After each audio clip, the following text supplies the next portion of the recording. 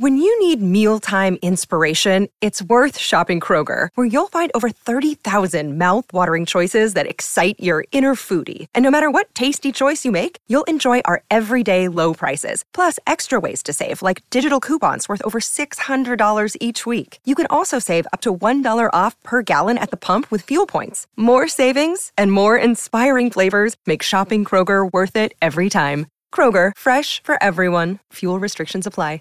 Are you ready?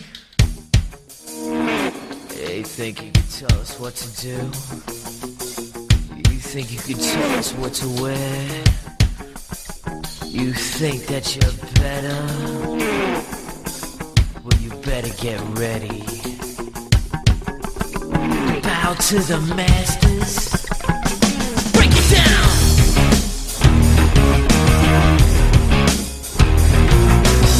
Degenerate into something fool.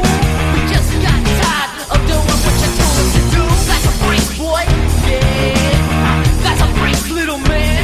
Break it down. Degeneration.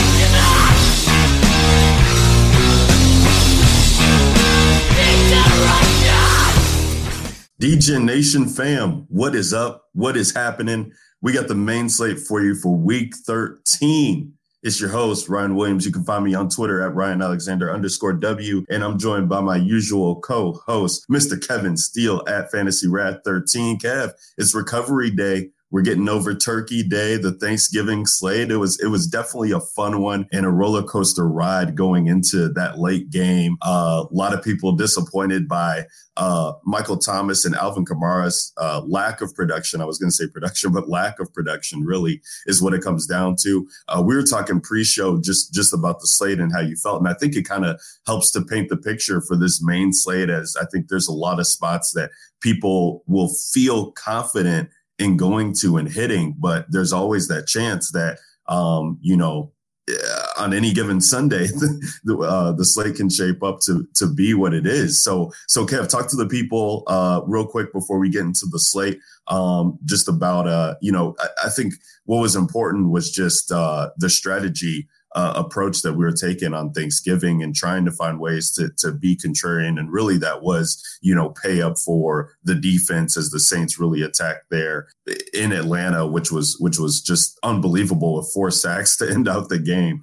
Something incredible that we haven't seen. But then also, early on in that Bears-Lions game, we had joked on the podcast about you saying that it would be a David Blow week and trying to figure out ways to get him. And it almost looked that way. So talk to the people just about your Thanksgiving and how the slate went for you real quick before we get into this main slate here for Sunday. Yeah. I mean, it turned out, it was a weird day, but I mean, I think that's how Thanksgiving always turns out, the Thanksgiving slate, like there were certain players like Kenny Golladay, for example. Nobody had Kenny Golladay. He was like 5% owned in like the main the main slate and stuff like that. And I mean, he immediately popped off with a 75-yard touchdown, and that pretty much knew exactly, okay, well, this is how this day is going to go.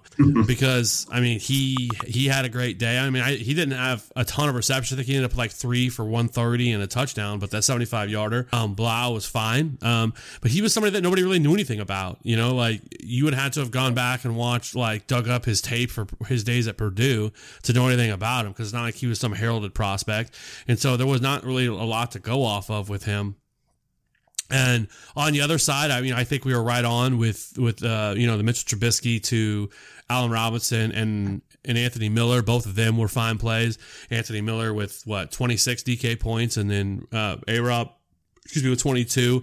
Mitchell Trubisky was the leading quarterback on the slate with 27 DK points. So, I mean, that really worked out, and that really worked out for us. We all love the Bears defense, and of course that did not work out at all with only 5. But in the second game, Zeke was fine. Like, you didn't have to play him, but he was fine. I think he scored 20. The Bills defense came out and really played. I mean, they were lowest priced defense on the slate at 2,200 and went out and gave you 12 or 13 DK points. So that was really solid. Amari Cooper didn't do a whole lot. I mean, really nobody on the Dallas side of the football did a whole lot. And, it was Cole Beasley, who not many people were on. He was 4,700. Not many people played him.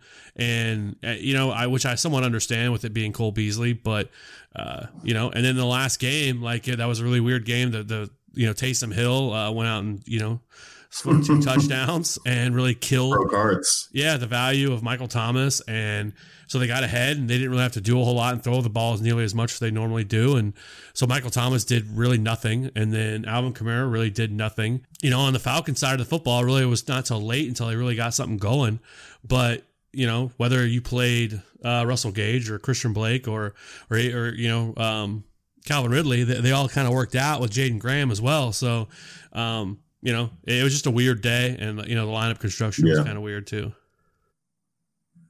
Well, yeah, and I think that kind of pivots us into Sunday here, where I've seen a lot of people talking about the same plays, talking about the same ways to attack, and so it's going to be a great week, I think, for tournaments and tournament builds, because 1 or 2 pivots will lead you, I think, in a good direction to set yourself up to not be sharing first place with people.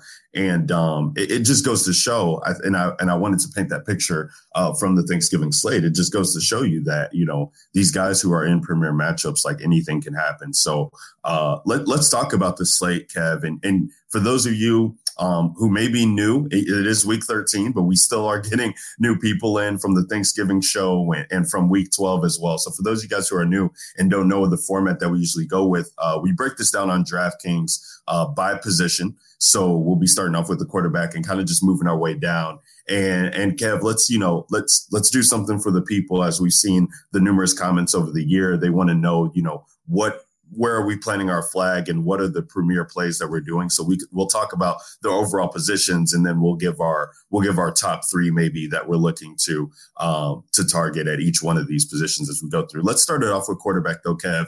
And we got Pat Mahomes and Lamar Jackson at the top, who are your only 7K plays. I think both of them make for, great options in tournaments. I would probably lean Pat Mahomes more so in cash. This Oakland defense has given up the 4th most DK points to quarterbacks over the year. We've targeted quarterbacks against them all year. And it's Pat Mahomes. Let's not get it twisted. This guy can go out there and post the highest score on the slate anytime he's out there. And we really haven't had a chance to play him all that much, Kev, on the main slate with the injury that he had, and also just KC having primetime games this year. So I love getting to Pat Mahomes in tournaments, especially with him being the highest priced quarterback, and really him and Lamar both have upside. But if I had to go with one, I'd lean Pat Mahomes. I want to just, let's kind of just talk about our favorite plays, Kevin, then we can open up for some of these other guys. So another guy that I like, and you have to scroll down to get to him, is where is he? So Nick Foles. He comes in at 5,700. He's a guy that really hasn't been on a lot of people's radars over the past couple of weeks because he had missed so much time and, really hasn't been talked about a lot amongst the industry. But we have back-to-back weeks here against Indianapolis and Tennessee, 2 very, slow-paced defense or slow-paced teams and really prolific defenses and kind of containing points scored. And he threw for 48 and 47 times in his first 2 games back. So I'm looking at this and I'm loving the volume that I'm seeing. And then you're taking into account he's going against Tampa Bay, one of the worst pass funnel defenses there is out there, I guess best, however you want to look at it. And the narrow distribution of targets that you get with Nick Foles, you can pair him up with a DJ Chark, who's really not, he's priced up, but not to where his production's been. Chris Conley's been a deep target, and Dede Westbrook. They really don't have a tight end to go to. Even Leonard Fournette, if you wanted to get super contrarian, I think by paying, for Nick Foles and maybe Fournette in this game, because I think this Jacksonville, Tampa Bay, I'm not sure what the over-under is at. Kev, you might know better, but this has a chance to be a sneaky shootout, I think, in my eyes, just because of the way that Tampa Bay plays, and with Jameis throwing the ball a lot too, and he could turn it over. I think a lot of good plays can come from this game. And so I really like Nick Foles at this price tag at $5,700. It just feels too cheap. And he really hasn't popped off yet, even though he's kind of flirted with the 300-yard bonus. He had no touchdowns in that Tennessee game, but still got almost 15 DK points. So I really like Nick Foles. I'm not sure. I probably more so for tournaments for me. I do love cash this week, Kev, just because, and we can talk about it at the skill positions, but there's so many just good options that are cheap that you can go to. So I love making cash teams this week to kind of get exposure to some of these guys who are going to be chalk. But Nick Foles in tournaments, I think is great.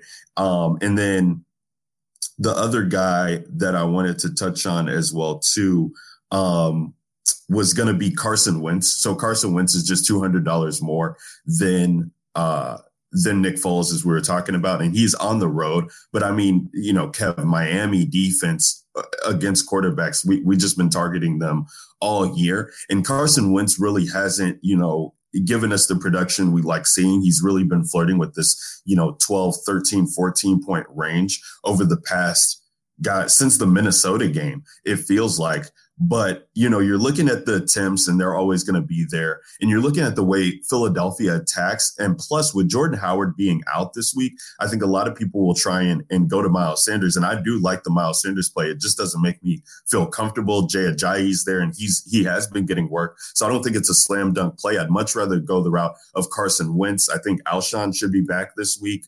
You can play him naked, almost essentially, or just with one of those guys. Maybe you play him with Ertz if you don't like the tight end position. If you play him with Alshon's really cheap. You don't have to go crazy with Carson Wentz, and I think he can hit in this spot. We just saw Baker Mayfield, who really had been kind of dead to people, take down tournaments last week. I mean, he took down the FanDuel 300K tournament. Somebody had Baker and Jarvis Landry. And then I think in the Millie, or I don't think the Millie was last week, but whatever the high price DK tournament was, Baker was in that winning lineup too. And quarterbacks against Miami all year have been a treat. So I definitely like getting to some Carson Wentz in tournaments, with him being on the road, especially, and a lot of people going to Miles Sanders. Kev, what say you at quarterback, before we kind of open it up, and maybe there's some other players that we can kind of touch on, but where do you land, and who are the three people you think you'd plant your flag on this week? We talked about this before before we got on, and I feel like this slate is a pretty fun slate, and one I really like. I think but the one thing is there's so many different directions you can go this week. It's not like where it's sort of like filtered down to like one or two like good plays. I feel like there are just so many different directions you can go. Obviously, you can go Patrick Mahomes.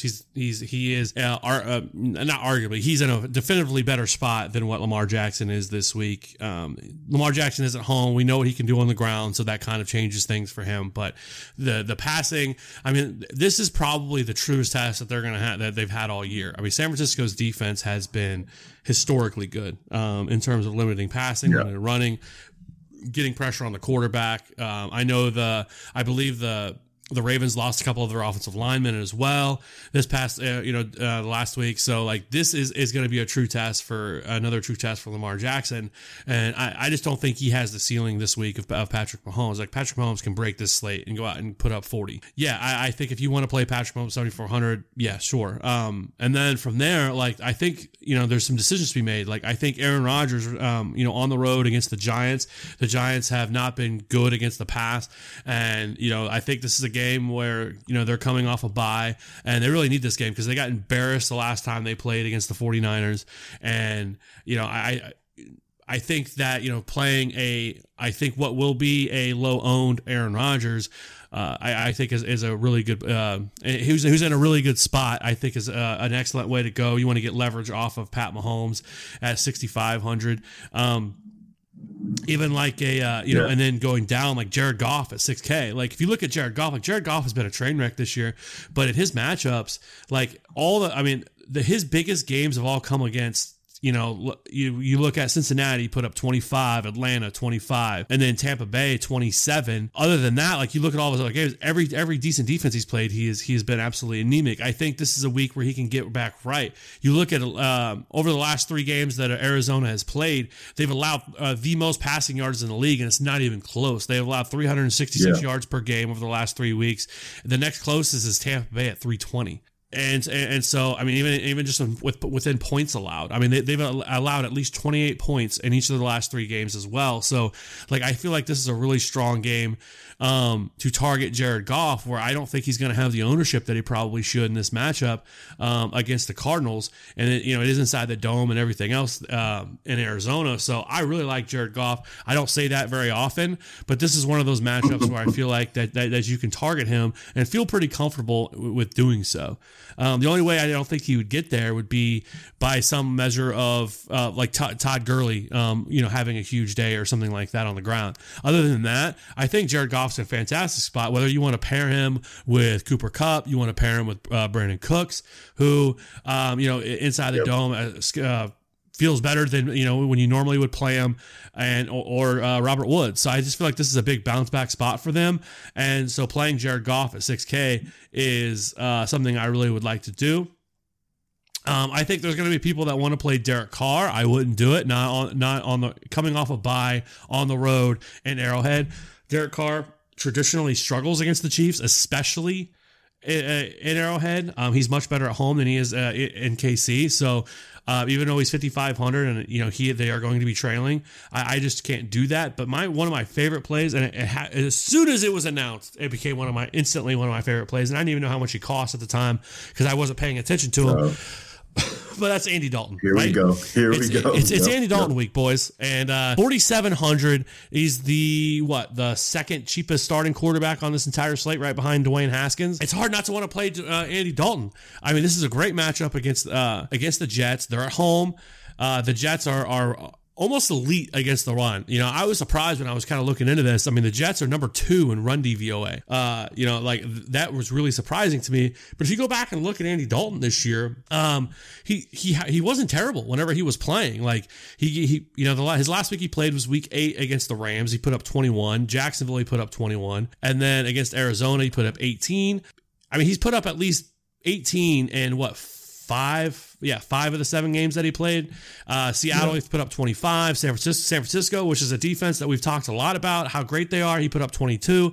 Some of that was in garbage time, but regardless of that, like Andy Dalton is in a fantastic spot at 4,700. It is the cheapest stack you can probably get to this week, whether you want to pair him with Tyler Boyd or an Auden Tate or even a Tyler Eifert. They all become in play. I don't want to play Joe Mixon, and this is a game that I feel like Cincinnati did this because they want to get a win. They don't want to go 0-16, and so they inserted him back into the lineup, and this is a matchup they can do that with. And even though that the point totals for this game isn't as high as that I thought they would be, now I think some of that was pre-Andy Dalton, but knowing that he was going to start is when these lines came out. But I think this has potential to be a shootout here with 2 really bad defenses. And so I love Andy Dalton this week. If you want to pay all the way down and then you kind of pretty much opens everything up, you want to play Christian McCaffrey, you want to play Tyreek Hill, you want to play these guys, you can get them all in your lineup by doing this stack. Yeah, I like that call, Kev. I think a lot of people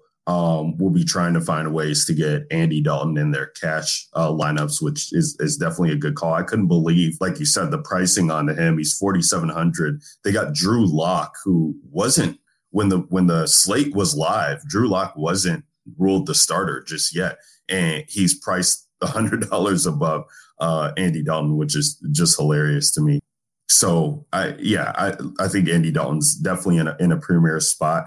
Kev, some other spots that I wanted to talk about before we move on, and these were just ones I'm thinking about here. We got a Kyle Allen at 5,500 going against Washington. Washington's another team that I've looked to attack all season long. And Kyle Allen, he really disappointed a lot of people 2 weeks ago on week 11 when he was the chalk and everybody was talking about how great of a spot he was in against Atlanta.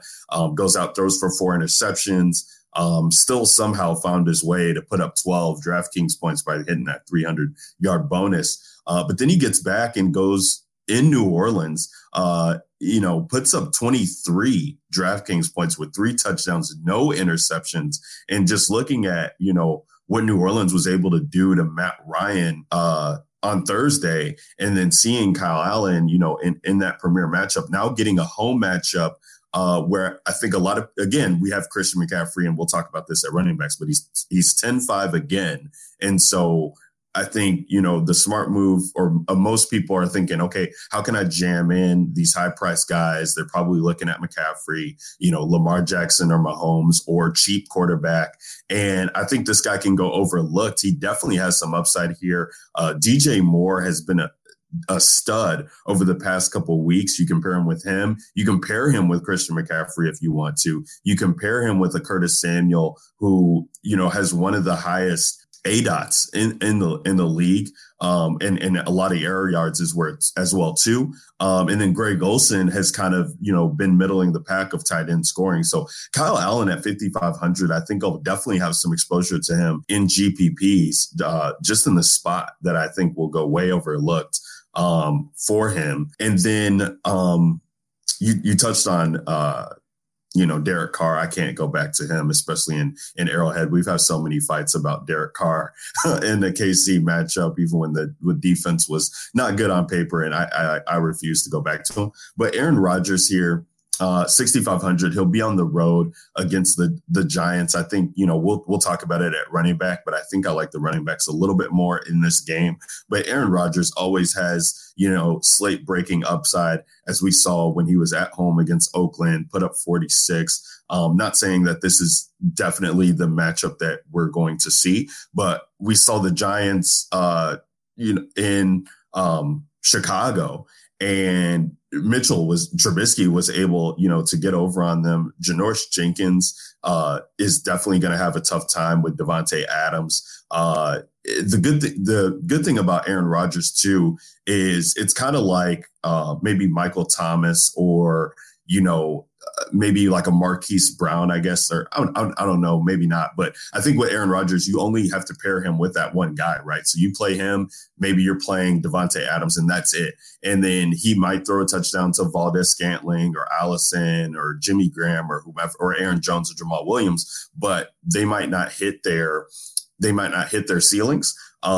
So you can play him naked. You can play him with one guy. And I think he makes for an excellent tournament option, especially if the Giants can somehow keep points on the board and force Aaron Rodgers to be throwing in this game. Are there any spots, Kev, that you were looking at, or those two spots that piqued your interest at all before we move on to running back? No, I mean, I think that, just overall, most of my exposure's got to go towards Andy Dalton, Pat Mahomes. For sure, those are going to be my two highest owned. And then past that, I think there's just some cases to be made just to kind of sprinkle in some other guys in, because like I mentioned, or even Jared Goff. But past that, I mean, there's a lot of guys who I do think that are in strong position this week. I mean, we haven't really, Jameis Winston, but it is another way you could go at 6,300 going against Jacksonville, whose Jacksonville defense is just not something that I'm really all that worried about anymore. And no, we'll talk about them because Jacksonville has just become an open gate for running backs. I mean, they've allowed 186 yards per game over the last 4 weeks on the ground, which is atrocious. And, Sam Darnold on the other side of the ball, if you don't play it, at 6,100 against the Bengals, we know how bad the Bengals defense is. There's just a lot of really good spots this week. And I think trying to really tighten it up and tighten up your core is going to end up being key, because, I mean, I think you could, if you really wanted to, like Daniel Jones is another way you could go at 5,600. Now they have Sterling Shepard back. I know that they're not going to have Evan Ingram or Golden Tate this week, but they, getting Shepard back, we're going to be talking about that in the wide receiver position, because him and Darius Slayton are both in pretty solid spots this week against a defense that hasn't really been very good against the pass. I mean, they've allowed the 6th most passing yards over the last 4 weeks at 284, but they haven't really been good against the ground either. So this defense is kind of open season. and they really haven't been getting a ton of pressure on the quarterback again, and they're not a team that really turns the ball over a whole lot and everything else. So like, if you wanted to go like a Daniel Jones, which is completely contrarian because Daniel Jones will be like sub 5% owned at 5,600. So like I said, like, I mean, for me, like if you were to nail me down and say one of my top 3 plays, it's Andy Dalton, Pat Mahomes, probably flip a coin on Jared Goff and Aaron Rodgers. Cause I think those 4 are really my favorite, my top 4 favorite plays at quarterback. Yeah. I think for me, it's Mahomes and Nick Foles for me are who I'll have a lot of exposure to in early builds as we, we'll start building, or I'll start building tonight as we're recording on Saturday going into tomorrow morning. Yeah, that's interesting with Jared Goff, Kev. I'll have to look into that. And there's some receivers that I like on that side. So it definitely makes sense to have some exposure to him in GPPs as he won't be on. But yeah, then the third one for me, I think I will try and get some ways to get Carson Wentz exposure and maybe Kyle Allen. And then we have Jameis Winston too, Kev. I mean, like Jameis Winston has not made you feel comfortable at all. But I mean, he's pretty much like locked into the 300-yard bonus on DK. Like he had one game in the past, 8 that he didn't hit it. And that was against New Orleans. And the turnovers, yeah, he's got 8 interceptions in the past 3 games, but also 6 touchdowns, hitting that bonus and still hitting over 20 fantasy points, like whether they're, behind or ahead or what have you. Like this guy has been in such a great spot. And I know I'm going to have trouble this week figuring out who I want to play. Is it Mike Evans or is it Chris Godwin week? And by playing Jameis, I think it allows you to talk yourself into getting both. And maybe running it back with either Shark or Fournette in that matchup. So, as we're talking about this and I'm looking at it and we skip over Jameis, it's not a comfortable play. But I think his ownership will be low, and it is a game that I do like targeting. So if I am willing to go Nick Foles route, I think I'll have to consider looking at that other side and seeing if I can get Jameis in some tournament. For sure. I mean, if you look at Jameis, and the other thing to factor in as well is he's starting to pick up yards on the ground as well. Let's see, 38 week 12, 23 week 11, 40 week 10. 53 week 8 against Tennessee. Like, I mean, that's also another factor in his game that we're starting to see from him, utilizing his legs. But like I said, like it's tough because like, I mean, all the metrics are there for him. I mean, they're number 2 in passing plays per game. He's number 1 in deep ball attempts. So, I mean, they have the, all the weapons with Mike Evans and Chris Godwin, which has been tough trying to prognosticate which one is it this week? Is it Chris Godwin week? Is it a Mike Evans week? It's always a huge decision because every week it seems that one of them is in the winning lineup because one of them is having a monster game. Yeah, it's crazy. So I'll definitely have some teams that have both of them on it and probably him with one Jaguar because you don't want to miss out on it. He's feast and famine at both at the same time because all the interceptions. I mean, he's had like 15 interceptions, I think, over the last 8 games. But the fact that he's turning the ball over so much is leading to him having to throw the ball so much to get the team back in the game or turn things around because teams are always getting a hot start on him because he continually turns the ball over. In terms of fantasy, like fine, like hey. It's cool, man, because like there's no reason to believe whatsoever that they're going to pull him from a game, and so it just leads to more opportunity to score fantasy points. So yeah, I mean it's tough to get away from Jameis on any single week. No, definitely. And just last thing, Kev, you're looking at his, home and away splits, a stat that a lot of us in the industry like to look at. And he's throwing for more yards in the home games, but look at his splits with the touchdown interception ratio, 8 touchdowns to 15 interceptions at home, 14 touchdowns to 5 on the road. So I think that's a compelling stat that you could look at, scoring 3 more DK points in away games too. If you do if you do find yourself going to Jameis, you probably talk yourself into banking on, he has a better production on the road, which is just interesting to see. So let's move on to running back, Kev. This is definitely an interesting week for running back as none of these even in the middle range, like this just does not feel like a great week for running back. I know this is one of your favorite positions every week to talk about. So, I'll kind of just start it off.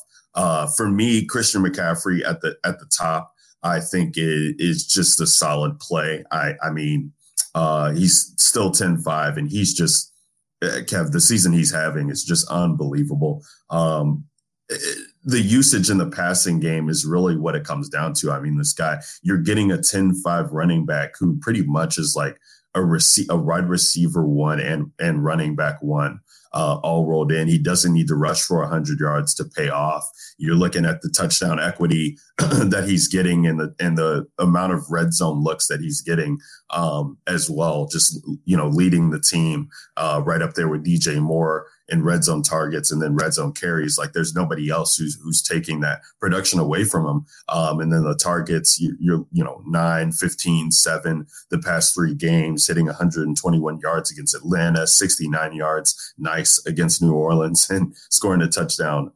So he's locked in for me. I think, I'm not sure what my exposures will come down to. I always, like to talk into percentages. I think as of right now, for me, if I'm building my tournament lineups, like I wouldn't feel comfortable having less than 50%. I usually try and go heavier on the field with him.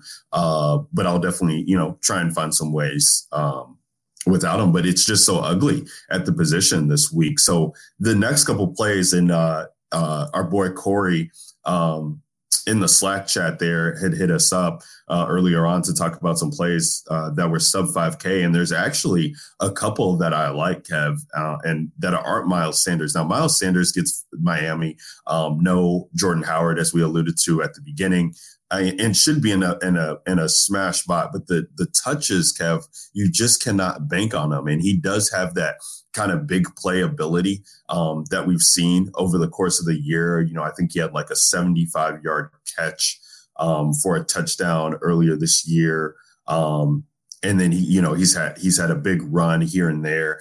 You really need him to score to, I think, have a tournament winning upside play here. I think if he doesn't find the end zone, I just think the touches aren't there where he gets there.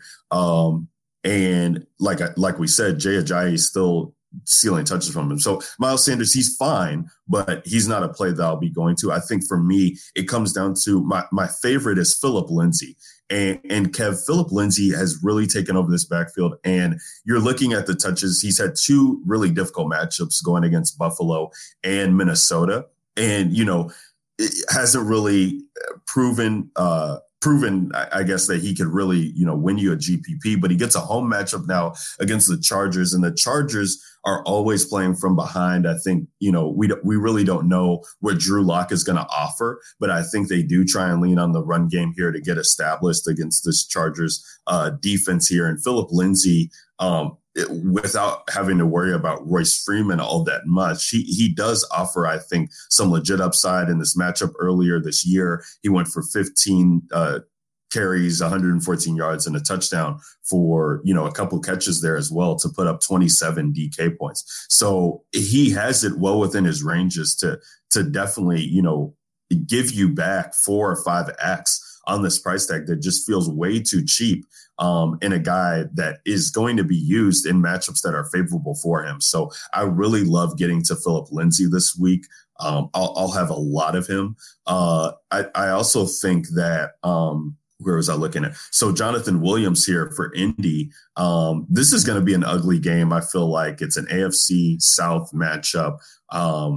Doesn't really, feel all that great, but you're looking at what Jonathan Williams has been doing the past 2 weeks since he's been filling in for Marlon Mack. And what's not to like there, Kev? I mean, at Houston, he's getting 26 touches or 29 touches, 26 carries, puts up 24 DK points at the $4,200 price tag, 18 points against Jacksonville. Again, another 100 yards. Like, I think, the way that Indy wants to play is they just want to manage the clock and they want to just rely on that defense to kind of, hold the game. And I don't really see, Tennessee going out and really putting the numbers up to force Indy to be throwing in this game. I think it's going to be a really ground game, defensive game. So I really like Jonathan Williams at this price tag, which, it's $1,000 increase on what we've seen from him, but the production is there. And on a slate that I don't really feel comfortable with targeting running backs all that much, I think I'll definitely have a lot of exposure to him. And then in the middle of the range here, I'll go back up to the top. I think my third favorite and if I'm not getting to Christian McCaffrey with one of these cheaper guys, I'm going to go to Le'Veon Bell. Cincinnati's been a defense that we've targeted running backs against. They're so bad, Kev. I had the numbers up, but they're just bad. And with the production that Le'Veon is seeing here, Oakland, it was a weird game because they got up so early, didn't really need him to do anything. But he was well within his way to having a great game there at 6,400. And he just really hasn't produced in the way that you would think clicking on him at this price tag in a road matchup would be favorable. But the way that they're just so bad against the running back position, receiving and on the ground, it just feels like such a great spot for him. I love him. And, if you're playing Andy Dalton stacks with, Tyler Boyd or Auden Tate or however you choose to go, playing for Le'Veon and thinking that the Jets get up early and can use him. And if Dalton's able to kind of bridge that gap and make it closer, he should be utilized heavily. So Le'Veon Bell is one that I'll definitely get to. He's like the 8th highest priced running back on FanDuel too, which we don't usually always talk about, but it's just goes to show you that like he's very cheap just across the industry. And I think he's in a fine spot. So Kev, with you, who are the running backs that you're looking at targeting early on this week? Well, again, I think this is an interesting week with the running backs. Like, I feel like there's some guys that we can get some, like it's tough. Like, 'cause you look at like Saquon Barkley, for example, who's 7,400, the cheapest he's been all year, but he hasn't played very well, really since, he hasn't had really a big game since week 8 against Detroit, but he is still somebody that has that big play potential. And, they are at home against Green Bay. If you look at Green Bay, like Green Bay's allowed the 3rd most DK points to the position over the last 4 weeks. It hasn't really been any better. They've allowed the 9th most rushing yards, over their last 3 games they've played. So, there's just a lot to like about this matchup for Saquon. And without Golden Tate or Evan Ingram, again, I think that, he could be in play at 7,400 considering how cheap he is because he has, a 40-point upside. Right. He's super risky because he just hasn't been the same player since coming off injury, despite the great matchup. So I think I'll have some interest in Saquon. Obviously I'm going to try to do whatever I can to get Christian McCaffrey in my lineups. Washington's horrific against the run. It's Christian McCaffrey. The dude's been a beast all year, but yeah, but I'm not super high on someone like Nick Chubb or Derrick Henry or Leonard Fournette this week. No, me neither. In rough matchups, and they're all. I just rather pay down a little bit more for some of these other plays. I think Josh Jacobs is interesting. If the Raiders can keep it close, then I think, he makes for a decent play. I don't think they're going to be able to keep it close. And on top of that, the Chiefs defense is going to be as healthy as it's been all year, like since week 1, even probably before that, because Frank Clark was dealing with a nerve issue in his neck for most of the season, which is why he really didn't look like Frank Clark. Now, the last couple of weeks, he's really started to turn it on and start to look like the player that they acquired from Seattle, and he's actually healthy now, but they're going to have everybody back. Like Kendall Fuller, who's missed the last 3 or 4 games, is going to be back in the slot. Alex Okafor, who's missed the last couple of weeks, is going to be back. Outside of Emmanuel Ogbah, who's out for the year, they're going to have their entire team. This team is. I think that he's the only one that has played significant time this year that's actually going to be missing from this game. Like they are week 1 healthy, and so coming off a bye. I don't see a scenario where the Raiders keep this game close. I think this could be a bloodbath and a game where the Chiefs whitewash them. I think Josh Jacobs is going to be more popular than he should, I guess is what I'm getting. Now, from there, Aaron Jones, he has a 40-point ceiling, but he also has a 3-point floor.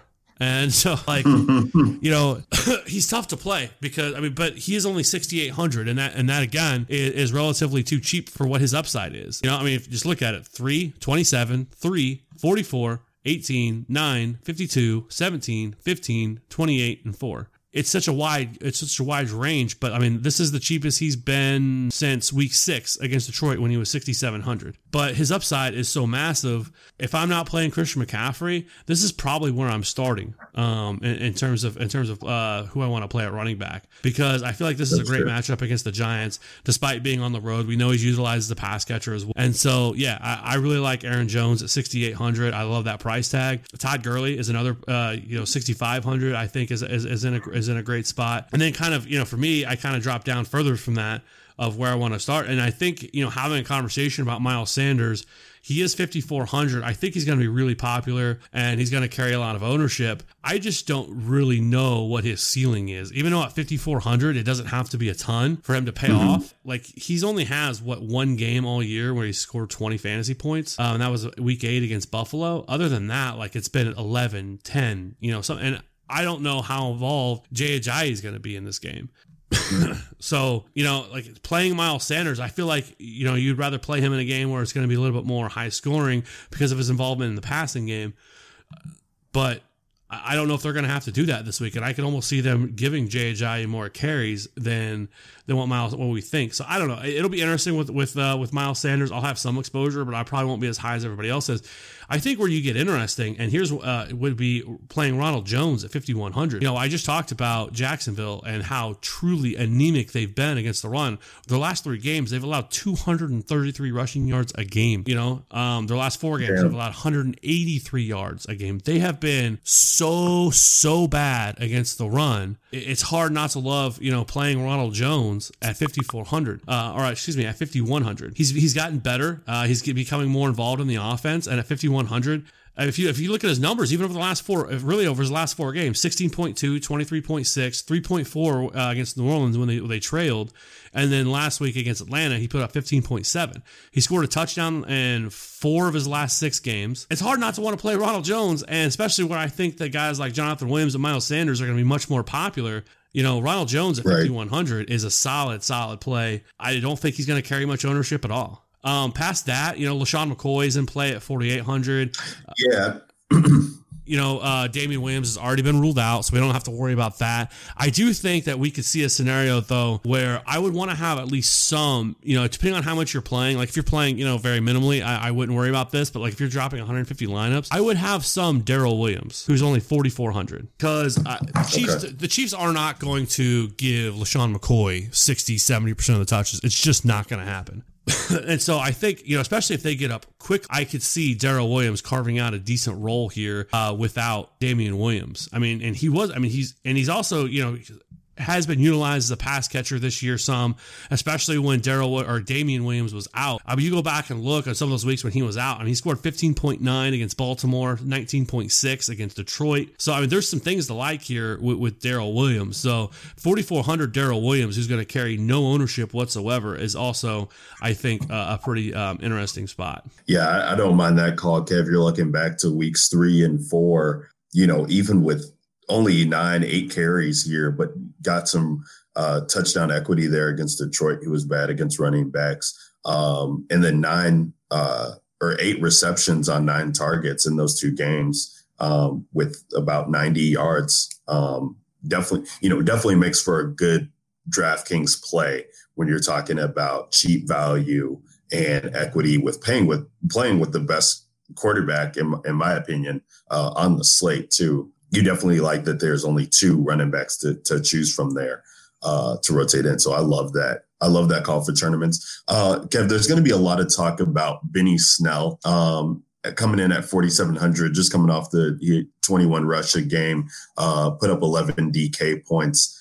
He's not really a pass catching back at all. So, he's kind of, I guess, what I would consider a cheaper Derrick Henry, so to speak, where you're really, the rushing upside is definitely there. If that's all you're getting from him, even at the $4,700 price tag, like what is going to be his ceiling? Unless Pittsburgh just, runs train on Cleveland here and what could be argued as, a revenge game narrative, as we just saw what happened the last time these 2 teams met, with everybody getting suspended and the Myles Garrett situation and what have you. So there are ways that I like to get exposure to this game. I just don't know if Benny Snell is going to be that for me this week, especially on DraftKings where he's not really catching passes. Yeah, it's hard to it's hard to trust them, right? Because I mean, now that you have, you still have Jalen Samuels, you have Kareth White, who all of a sudden started mixing into the backfield mix there. I don't know if you can trust them, and like this would only be a play for me if I was going to play Benny Snell. Like it would have to be a game where you felt like they could get up and dominate this game. Now it very well could. Pittsburgh Cleveland,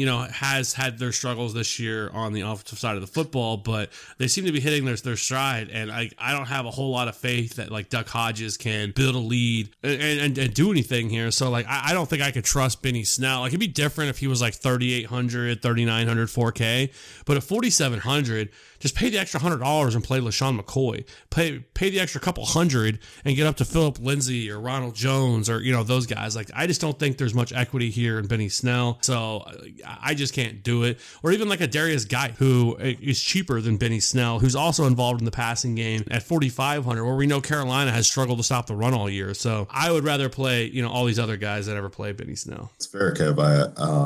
I'll be doing the same. I just feel comfortable playing for him in that spot. Go ahead. I was going to say the other one, too, that I don't know if we've talked about would be Jamal Williams. He has quietly kind of been somebody who's been pretty consistent in what he gives you. 15, 6, 16, 18, 13, 26, 1, 10, 13, and 3.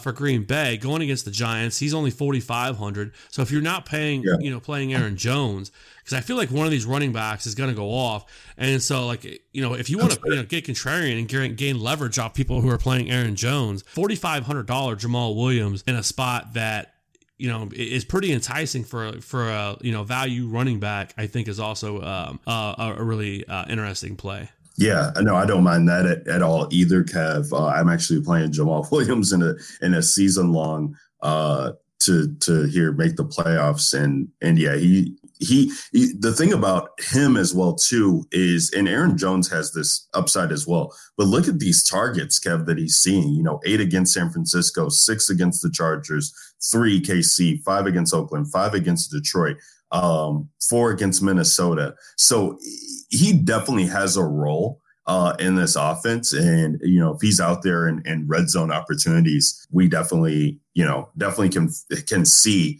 Jamal Williams paying off.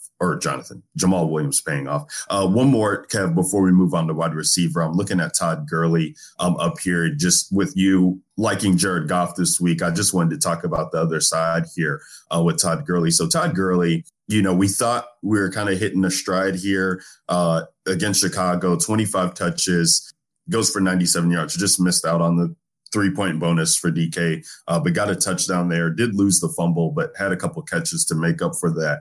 And then against Baltimore, it was just atrocious. So I think we can just basically throw this game out here because they were forced to pass with Baltimore just having their way with this defense. They're going against Arizona here. And they're not going to have Gerald Everett. The pass game has struggled, so I get what you're saying with Jared Goff in tournaments. But if they get into the red zone, Todd Gurley still has upside. This is an Arizona defense that he really has done well against them in his career. Had 100 yards when he first joined the Rams against them for a touchdown, 74 yards in the next game on 19 touches, but with it. Or 19 carries, but also had a couple of catches as well, had 100 yards in another game with a touchdown. And then last year had that 3 touchdown bonanza there, only rushing for 42 yards, but they blew him out 34-0 and was able to get 3 touchdowns. This is Todd Gurley, right? So like on any given slate, he can always smash.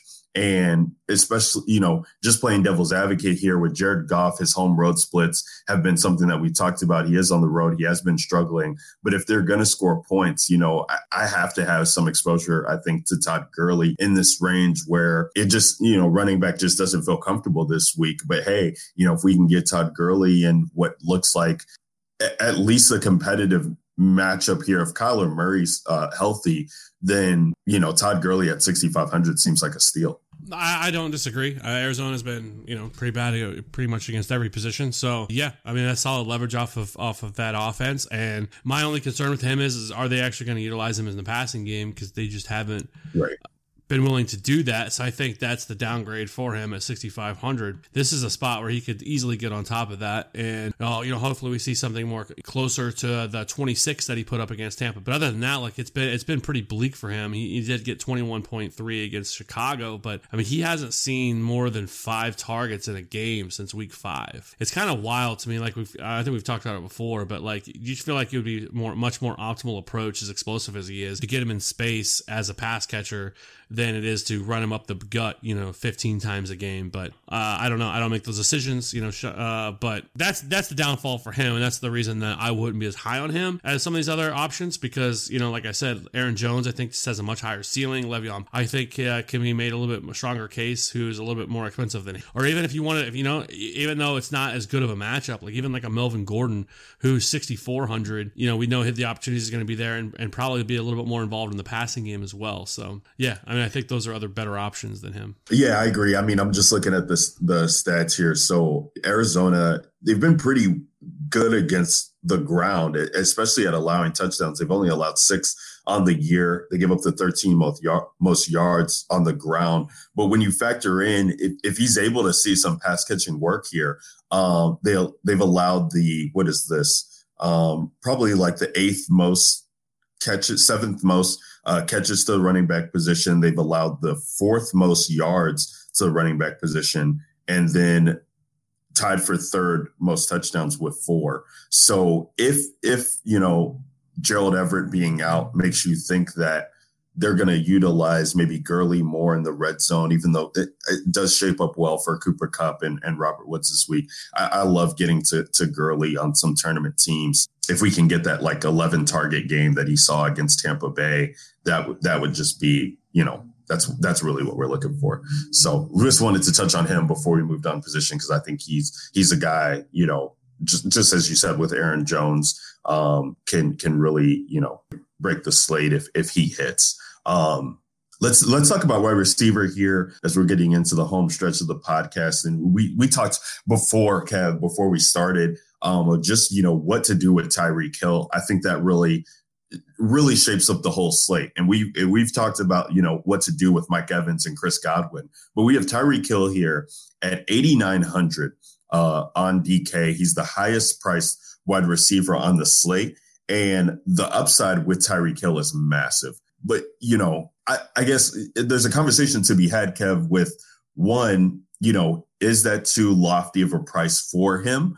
Which I don't think that it is when you give his upside.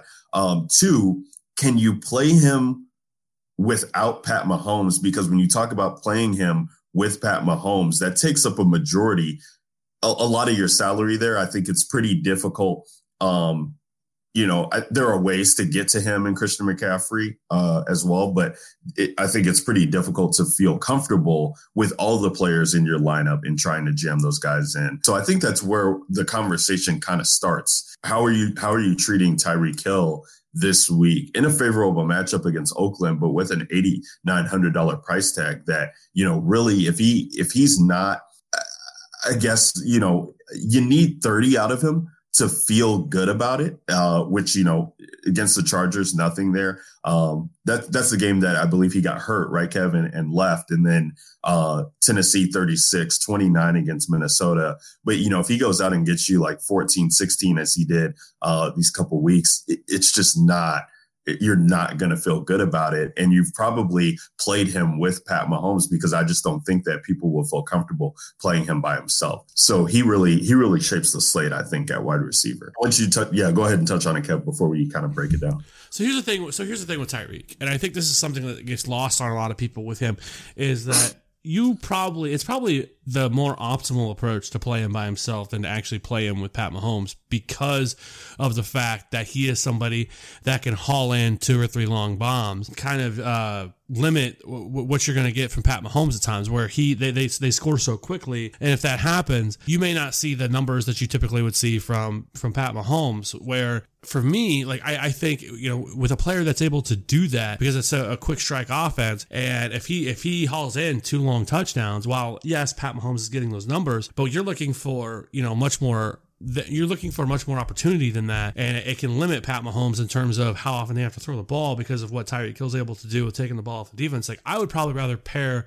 Pat Mahomes with a Travis Kelce than Tyreek. Not that you can't, stack Tyreek Hill and Pat Mahomes, but I think it's much more optimal approach that if you love Tyreek Hill, you just play him by himself and find a different quarterback to play him with. Like I said, it could end up hurting you because like I said, if he catches, let's say he catches 2 long touchdowns and ends up with 140 yards and 2 touchdowns, we start to, they get on top and, LeSean McCoy or Darrell Williams, rush for a couple touchdowns. Well, Pat Mahomes' ceiling isn't nearly as high because of it. And so I just think that Tyreek Hill is a better play by himself because he typically isn't somebody who racks up a ton of receptions. That's just, I know we saw it a couple of weeks ago, but that's usually not the way that he's deployed. It's usually he finds the end zone a couple of times on some long touchdowns, which, for him is what gives him the crazy ceiling that he has. So I don't know. Like I said, like if you want to play Tyreek, like I love Tyreek Hill. I think he might be the best spot of any wide receiver on this entire slate. To be honest with you, outside of maybe an argument you could be made with Davante Adams, who I love at $7K, who is $1,900 cheaper than him. So if you want to get different, like Davante Adams is probably where I would start.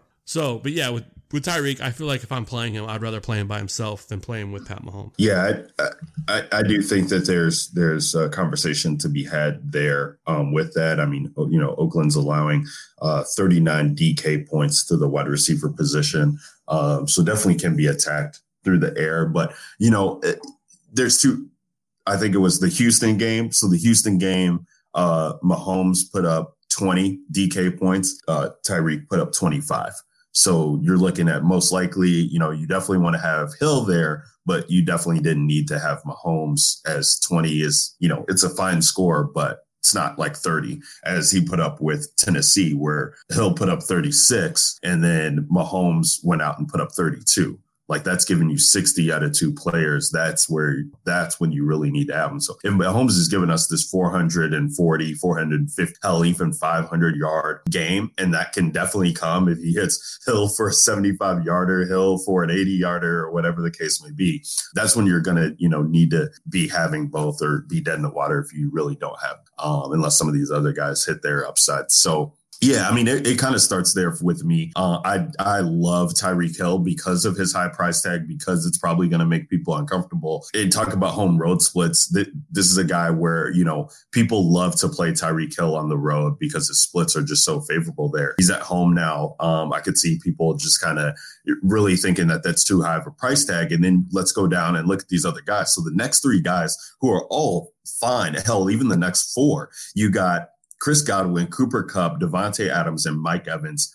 And then remarkably, DJ Moore at 6,800, who's right behind them. Chris Godwin and Mike Evans, we've talked about this multiple times, Kev. These guys are slate breakers. These guys have been in the winning tournament lineups.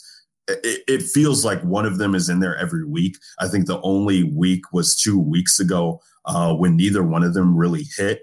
I think maybe that was the Arizona game.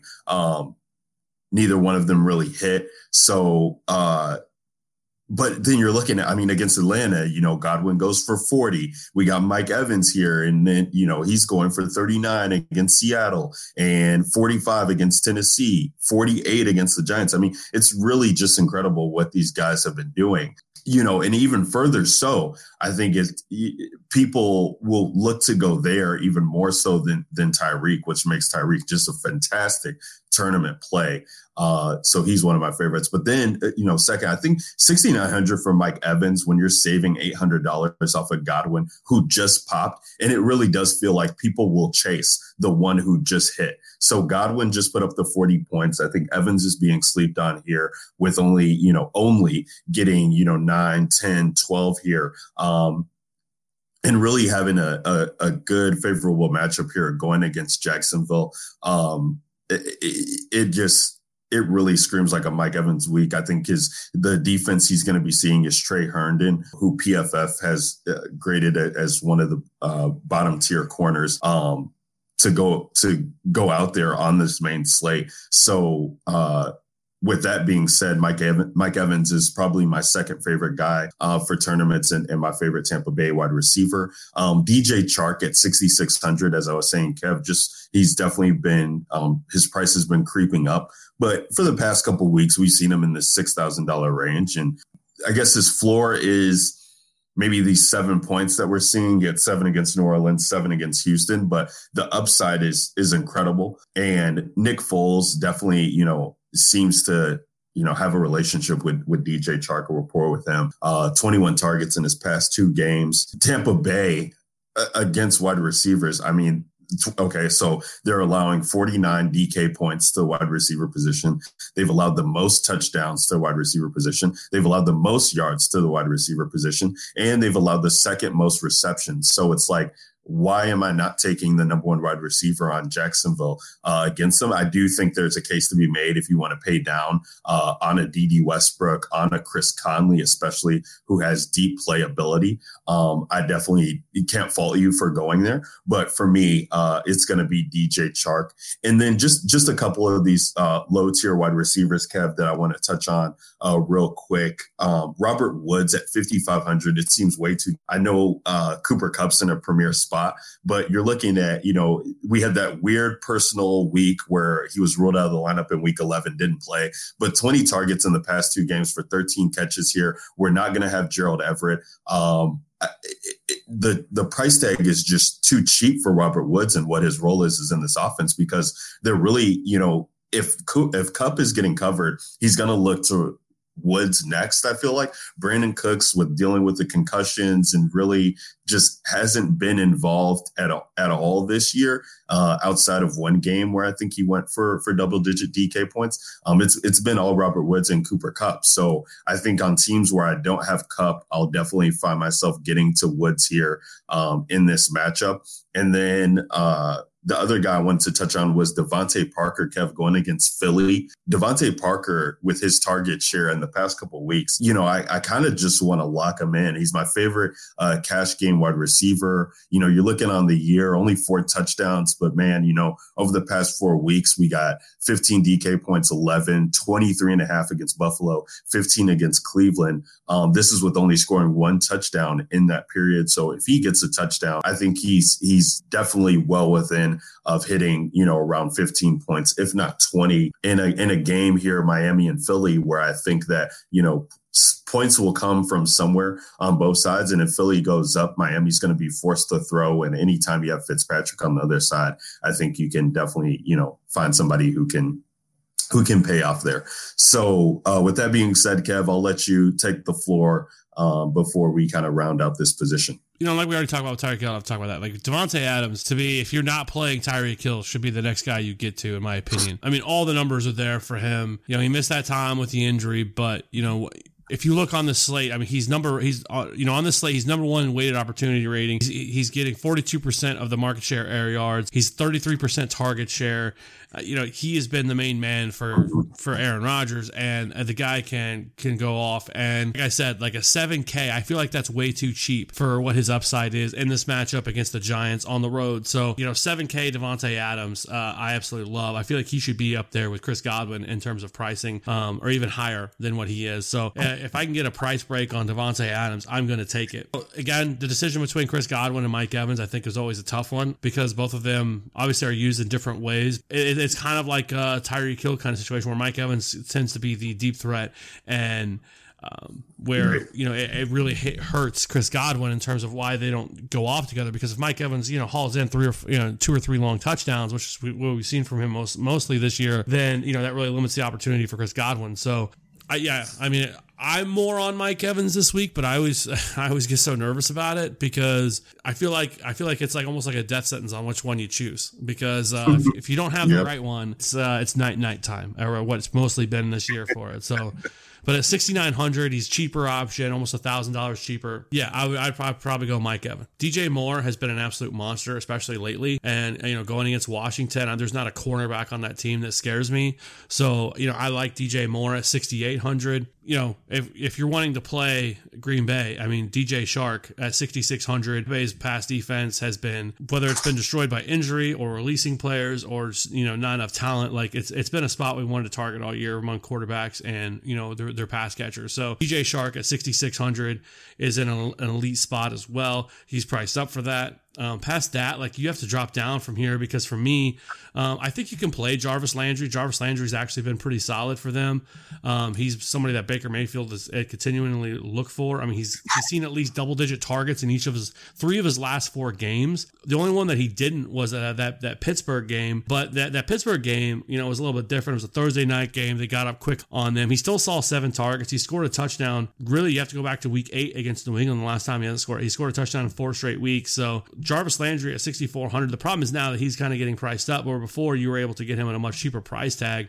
Past this week, he was 4,500, 4,900, 5,700. So, he was much cheaper now. Like you're kind of getting up that heavy premium. So like I wouldn't be as on him, especially in this game where I feel like this game could be like a 13-3 type game going against Pittsburgh. We know what just happened a couple of weeks ago. Probably going to be some bad blood. You could see guys get the old toss real quick in this game if anything starts to go sideways after what happened a couple of weeks ago. Of course, you got Freddie Kitchens stirring the pot last night, or I guess over the weekend, wearing a shirt saying Pittsburgh started or something like that.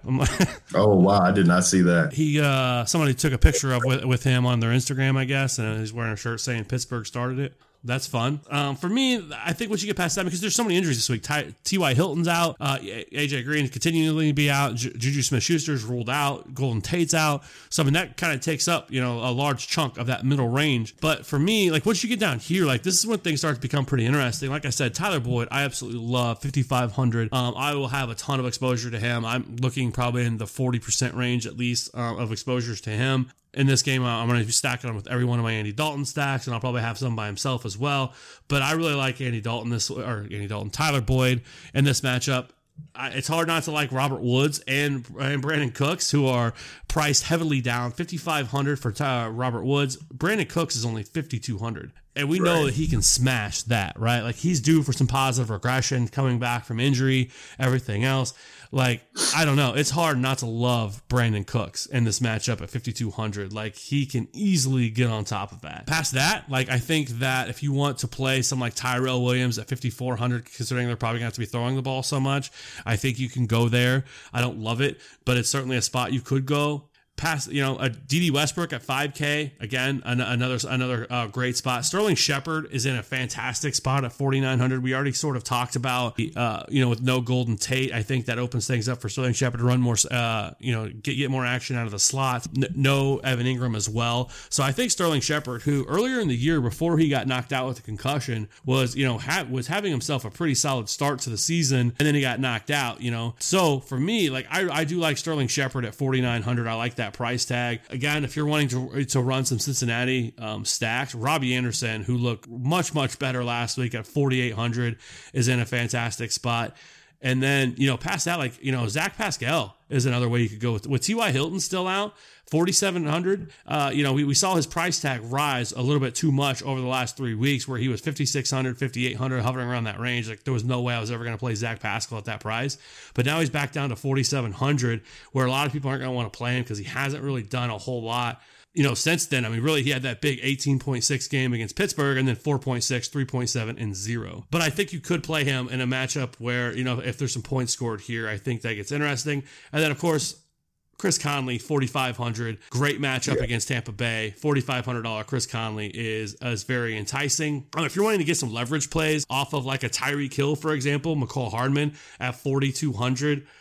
He can easily smash that with his upside. They've continually trying to get him the ball in his hands, but he's much more of a deep threat. He's not going to see a ton of targets, but he did see 4 in his last game. But if they try to kind of get him the ball, and look for him deep, I think $4,200 McCall Hardman is also pretty interesting. And then $3,800 Auden Tate. Yeah, Auden Tate is the guy for me that I want in cash games as well. With Dalton coming back, 3,800 is absolutely ridiculous. Let's just cancel the Pittsburgh game there, as that was just a weird one. 6 targets, 13 targets, 6 targets, 11 targets, 10. And you have to go all the way back to San Francisco week 2, where he wasn't seeing that share. And now you get 3,800 against the Jets, who, are we afraid of the Jets? Not really. From a passing standpoint, giving up pretty decent numbers as far as receptions go, yards as well. But when you're looking at touchdowns here, and they've given up pretty much tied for the second most with 15, just behind, the likes of Miami and Tampa Bay to wide receivers. So the chances of Auden Tate, really paying off that $3,800 price tag is just bananas. I mean, people were asking in the chat on who to play under 4K to get to Christian McCaffrey builds, and it's Auden Tate. For me, that price tag is absolutely ludicrous. One other, I guess Alex Erickson is there too. I'd much rather play Auden Tate, but sure. If you think that Cincinnati's going to be throwing a lot and Joe Mixon's not in play, so you think that Andy Dalton you keep, Boyd, Erickson and Tate all involved, then you can go ahead and go there. Are you interested at all, Kev, in these wide receiver? The only other wide receiver in this range under 4K, as the guys were asking about, I could be talked into Keelan Cole.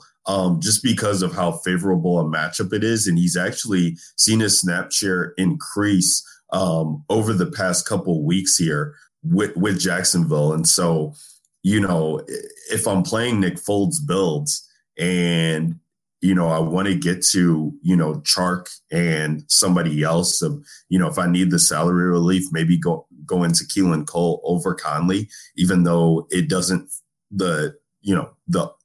what am I looking for? The optimal play is to, really target those first 3 guys in Conley, Westbrook, and Chark. But Keelan Cole, I think if he's going to be out there and the snap share is even somewhat remotely viable, then at 3,600, I can see myself getting to him. But I wanted to talk about what I was starting at was, these wide receivers for Green Bay, Kev. So we got Geronimo Allison here at 3,800 and then Allen Lazard at 3,700. Lazard's role has definitely dwindled over the past couple of weeks with these guys being healthy, but it is Green Bay. They're going to run out, 3 wide receiver sets. Hell, they're going to run out 4 wide receiver sets when they can. And if this game with the Giants somehow turns into a shootout, one of these guys could end up being viable. I wouldn't feel confident in trying to play these guys at all as any one-off or anything like that plays. But if you have a stack with the Green Bay side of things, would you feel comfortable at all going with Geronimo Allison or Allen Lazard in this matchup here against the Giants, just of how bad their secondary is? I think Lazard would probably be the way that I'd want to go. I think he's the more talented wide receiver of the group, and I think that he's somebody that you could trust a little bit more. Last week they kind of just got their heads beat in, so it's hard to really judge. But before that, he was somebody that was being involved a little bit more in the offense. Really had at least 4 targets in every game since week 7 prior to last week. But like I said, they just got smashed. So I do think Allen Lazard would be the way that I would want to go. But, there's some other options here. Now that Pat Mahomes is, this offense is kind of rolling, DeMarcus Robinson at 3,700. Andy Isabella is a complete dart throw, has been getting more work into the offense over the last at least couple of games that they've played. If you look, he played 25% of the snaps in week 9, 41% of the snaps week 10, and then 30% of the snaps week 11 against San Francisco, running a little bit more routes, 7, 15, and 9. But you kind of see that big play potential with him where he had that, 88-yard touchdown. He also had 3 catches for 78 yards against Tampa Bay.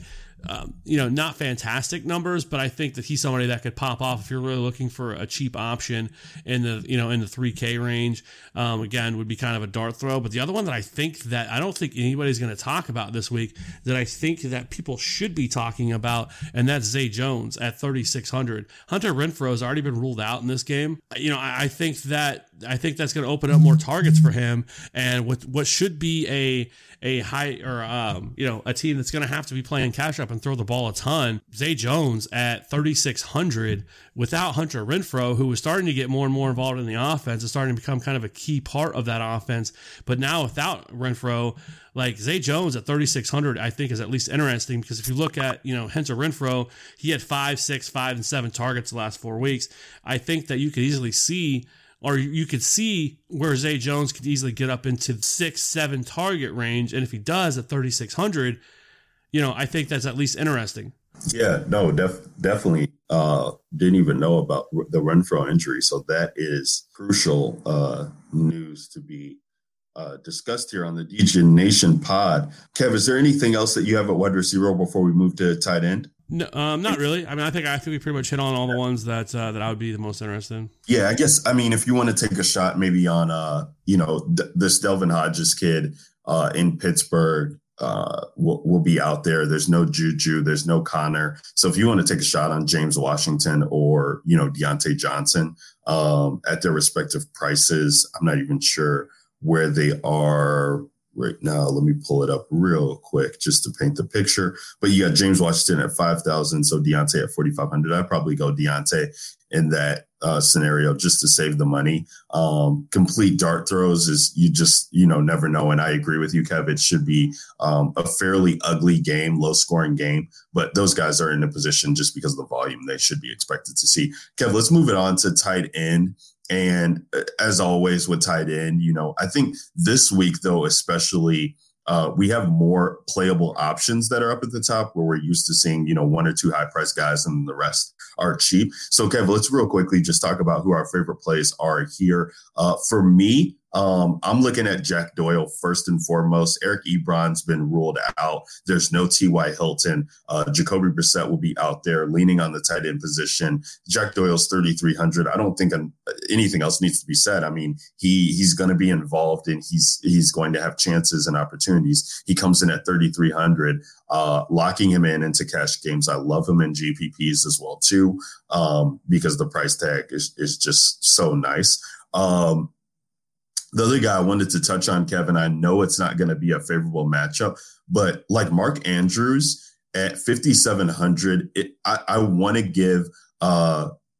give some exposure to Lamar Jackson. And I think the only way I'm going to be able to do that is through Mark Andrews. He's on the field. When he's on the field, he's seeing catches. And I just love this from a tournament perspective, because I think most people are going to be looking at how he's disappointed over the past couple of weeks and just paying up to get to George Kittle and Travis Kelce. But then, if Zach Ertz plays, I am going to have some Carson Wentz exposure. So that's going to be my stack that I go with is Carson Wentz and Ertz. Ertz is just so dynamic and dominant in this offense when he's out there. And with the Q tag, it is a hamstring. So definitely something to monitor. But if he's out there, that's where I want to go. Kev, what say you at the tight end position? Yeah, I think like we kind of already talked about Travis Kelce. If you can figure out a way to get to him at 7,200, I'm all about that. But it is going to be tough to get up to him with some of the plays that we want to get in. But if you can, he is certainly very viable. He has crushed the Raiders in his career, and so if you feel like that, I think he could be solid leverage off of a Tyreek Hill, who I would kind of treat him as throw him into the wide receiver mix if I could, because I just think that there's ways to get him, and he has that 20 to 30 point upside that most tight ends on the slate don't really have. Past that, with Hunter Renfrow out, I do think that may help Darren Waller a little bit more. So 5,500, he really hasn't been that explosive tight end that we saw earlier in the year that was really going off. But I think that this could be a spot for him to kind of bounce back a little bit more and become much more involved. Ryan Griffin at 4,300, the dude continues to play well. He had 10.3 last week. Wasn't really what we were looking for, in terms of overall. But I think, this was a game where they just smashed the Raiders and they didn't really have to throw the ball that much. So he's become one of Sam Darnold's favorite targets. They just extended him to a big contract. So Ryan Griffin is a player that I love. Past that, I think there's two other ones. Well, Jack Doyle is in a fantastic spot. The splits without Eric Ebron is elite, and I think that he is going to be peppered with targets. So 3,300, Jack Doyle is really, really hard to get rid of, but I think he's also going to be really, really popular. The other one is Tyler Higbee. Without Gerald Everett in the lineup, the flow chart has said all year to play tight ends against Arizona, right? It's just been the spot. Now, we don't have Gerald Everett in this offense. $2,500 Tyler Higbee is going to be really, really hard at nut minimum to not play him, and to not have a lot of him, because he could end up, with what I think it's fair to guess that maybe 3 to 4 targets, 30 to 40 yards and a touchdown. He does that at 2,500. You are happy as can be. So at 3,500 in the nut minimum, or 2,500 nut minimum, against probably the best matchup on the entire slate for a tight end. Yeah, I don't know how you get away. I don't know how you get away from that. No, I'm glad you pointed that out, Kev. Definitely missed that, and have been saying that Gerald Everett is out. So he's definitely, the minimum, that's ridiculous. I love him on DK and FanDuel alike. We saw him, saw 6 targets last week. He actually ran 18 routes as well compared to Everett's 9. So, Higbee's definitely in a great spot. He's a cash game lock as well. So let's move on to defense, Kev, and real quick, maybe just talk about, where you're looking to go here. For me, I think it's going to be, I hate that they're at the top, but the Panthers are just such a good defense, so aggressive, can get sacks. Dwayne Haskins has really shown me nothing to trust, and I hate paying up for defense, but the Panthers are just, I just love them so much in this spot that I'm going to try and start there and then see what else I can do. I'd like to go Pittsburgh, but against Cleveland, they're 3,500. I probably just pay up to go against Carolina because Cleveland's come on strong as of recently. The Chiefs Kev, we're looking at them at 2,700. The Browns at 26. These two defenses are well within play, in my opinion, as some of the bottom two on DraftKings. The Chiefs at home, 2,700. It feels too cheap. Derek Carr's been struggling the past couple of weeks. I think they can, get you to 7 or 8 points, and at 2,700, you're feeling good about that. Same with the Browns. The Browns are on the road, no Myles Garrett, but this is going to be an ugly game, and they put up 16 the last time they faced Pittsburgh. So with the backup quarterback going out there, the Browns are just way too cheap, I think. So if I'm paying down, those are the first 2 defenses I'm looking at. Kev, what say you? Yeah, so I completely agree with the Chiefs at 2,700. It's weird to see the Bengals at 2,800 that are more expensive than they are, but in some ways it makes a little bit of sense because the Jets, I think, are I was just looking at. I think they're number 2 in adjusted sack rate. They're number 2. They're allowing sacks for that offensive line. That offensive line is terrible. So I don't think it's a terrible play to play if you wanted to go Cincinnati here in this matchup, but I'm really starting with, for me, I think the Eagles are definitely in play against Miami. 3,600, that defense is one of the best in the league. And so, yeah, for me, it's the Eagles, it's the Bengals a little bit, but it's definitely the Chiefs. I'm going to have the most exposure to them, especially whenever they have players like McCall Hardman returning kicks who can easily turn, or who can take a punt to the house call one. If I was going to pay down for that, that super cheap defense just to kind of get something in, I think a few different places, if you wanted to do it, would be like maybe the Giants at 1,900. And then, I think the Cardinals at 23 wouldn't be awful if I was wanting to pay all the way down, or the Redskins at 2,500 is another one. And then, the Browns, I guess, at 2,600 with Pittsburgh, with all the injuries they have. I guess that is one that I should have much higher, because, when you think about it, with Duck Hodges and his third game that he's going to be playing in, with no Juju, no James Conner, they still have their offensive line, but I believe they're still going to be missing Pouncey. So, and again, I guess it's going to be a revenge spot. They will get Larry Ogunjobi back in this on that defense. So I know there's going to be some pride here for this game, but Browns 2,600 could wreck shop at that price tag. It's crazy, the price on them comparatively, real quick, to have just a FanDuel. They're the fifth highest price defense on FanDuel at 4,600. The highest price is 5,000. So just to put it in perspective, so definitely feels like a misprice here on DraftKings for the Browns, and I definitely like getting exposure to them. Kev, that's week 13 for the people. In a nutshell here, we're almost at the 90-minute mark, so that means it's time to do our week 13 main build here on DraftKings. But guys, always thanks for listening along, and if you like the pod, you like what you're hearing, please rate and review us on iTunes. You can get us on Stitcher. StreamYard's been great to us this year, so we love that we're able to get you the video content here through Periscope, through YouTube, through the channel. So appreciate all the love, guys, and everything.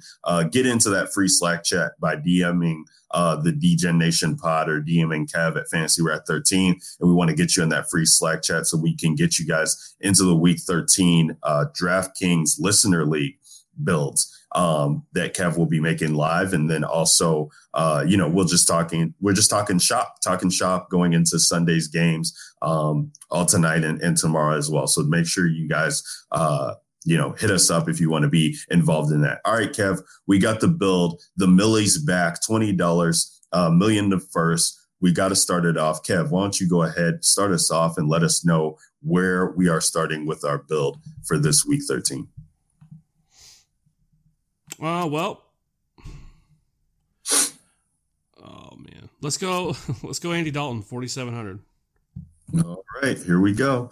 So if we're playing Andy Dalton there, let's go to Lev Bell and get some exposure there with him at 7,200 to get the exposure there.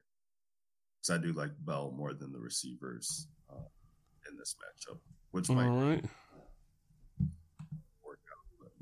We're going to get a little weird then. I'm going to play Christian McCaffrey at 10-5. All right, let's go. So Christian McCaffrey at 10-5, which leaves us 4,600 per player left. We're playing Andy Dalton. We got to get exposure to Auden Tate, so I'm going to throw him in at 3,800 for our first receiver.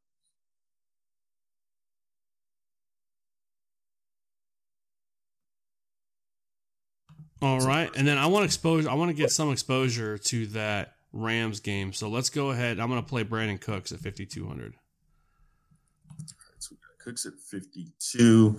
I'm going to make it easy on us, and let's just lock in Higbee as well at 2,500, which now opens up 53.66 per player. And we have a wide receiver, flex spot, and defense. Kev's concocting his mastermind build, seeing what we can do with the remaining salary and spots we have left. I'm gonna see what we can do here. Actually, I think we can get a little aggressive, but I'm gonna lock in at defense to see what we can do on the rest of it. I'll lock in the Browns at 26. All right, so we got Browns going in at 2,600, which leaves us 67 per position. We talked about it, Kev, with these wide receivers. I think they're in a good spot. So let's go with Mike Evans, who's the cheaper of the two, at 69, and hope that he can be one of the highest scoring players on the slate. All right. Well, I wanted to. I didn't know what you were going to do. Try and get there. I was going to lock in Travis Kelce, but what's he? Oh, he's 72.3, so 500, 600. So I feel like not having any Chiefs exposure could be a death nail. But we have Higbee. We could. I don't like to go on two tight ends. I don't mind it on this one. I feel like because I like I said, when I just look at Travis Kelce as a wide. You can look at him as a wide receiver, in my opinion, especially against Oakland at home. But it's fine.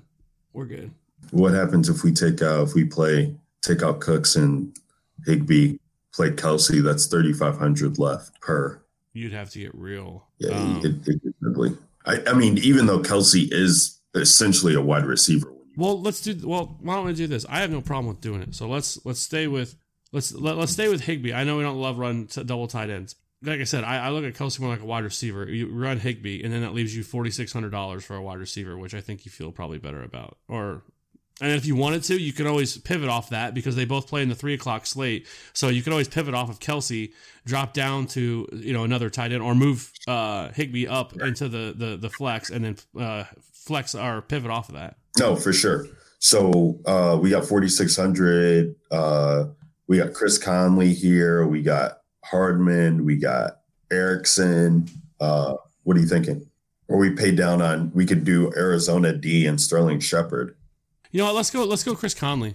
Chris Conley, I like that. I like that a lot. So for those of you guys who are following along, or in case you weren't, the Week 13 main build is going to be Andy Dalton, Le'Veon Bell, Christian McCaffrey, Auden Tate, Chris Conley, Mike Evans, Tyler Higbee, Travis Kelce, the Browns D. We have $100 left in salary there, but we'll be monitoring those 3:00 games as both Higbee and Kelce go late, so we can see how our team's looking, figure out what we're going to do. And that, as we submit it in and we're in for the Millie Maker, that is going to do it for the Week 13 main slate. Thank you guys so much for listening along with us here at the DGen Nation. DGen Nation Pod gave you two reasons to be thankful this week, as we had the Thanksgiving slate earlier this week with Derek and Maddie from the TQE. And then main slate here we have as well in hopes that we can take down these GPPs, build on the winnings from Thanksgiving, build on the winnings from all year, build that bankroll up, and hopefully do well in these cash and tournaments lines, as we got a fun and interesting slate that we have here, Kev. But that's going to be it for us here at the DGen Nation Pod. As we said, rate and review the pod. If you so please, subscribe to us on YouTube, get alerts for when we go live on the channel, and then hit up the DGen Nation Pod or Kevin at Fantasy Rat 13 to get into our free Slack chat, where we're talking plays every week, every day, every slate. It's been a lot of fun over there at the DGen Nation Slack. So hit us up, and we appreciate you guys. We'll see you guys in the chat, or we'll catch you next week for the Week 14 podcast, as we only got a couple more slates left before we get into the playoffs. But we'll be here all season long, all throughout the playoffs, talking the slates. It's the DGen Nation signing off for Kevin at Fantasy Rat 13 and myself, Ryan Williams at Ryan Alexander _W. It's the DGen Nation. We'll see y'all. Peace. Think you can tell me what to do? Know who you're talking to? Well, you better get used to the way the war back. I see what you got, inventions and ounces. But that's a break, boy. Yeah, that's a break, little man. Break it down. Things are right enough.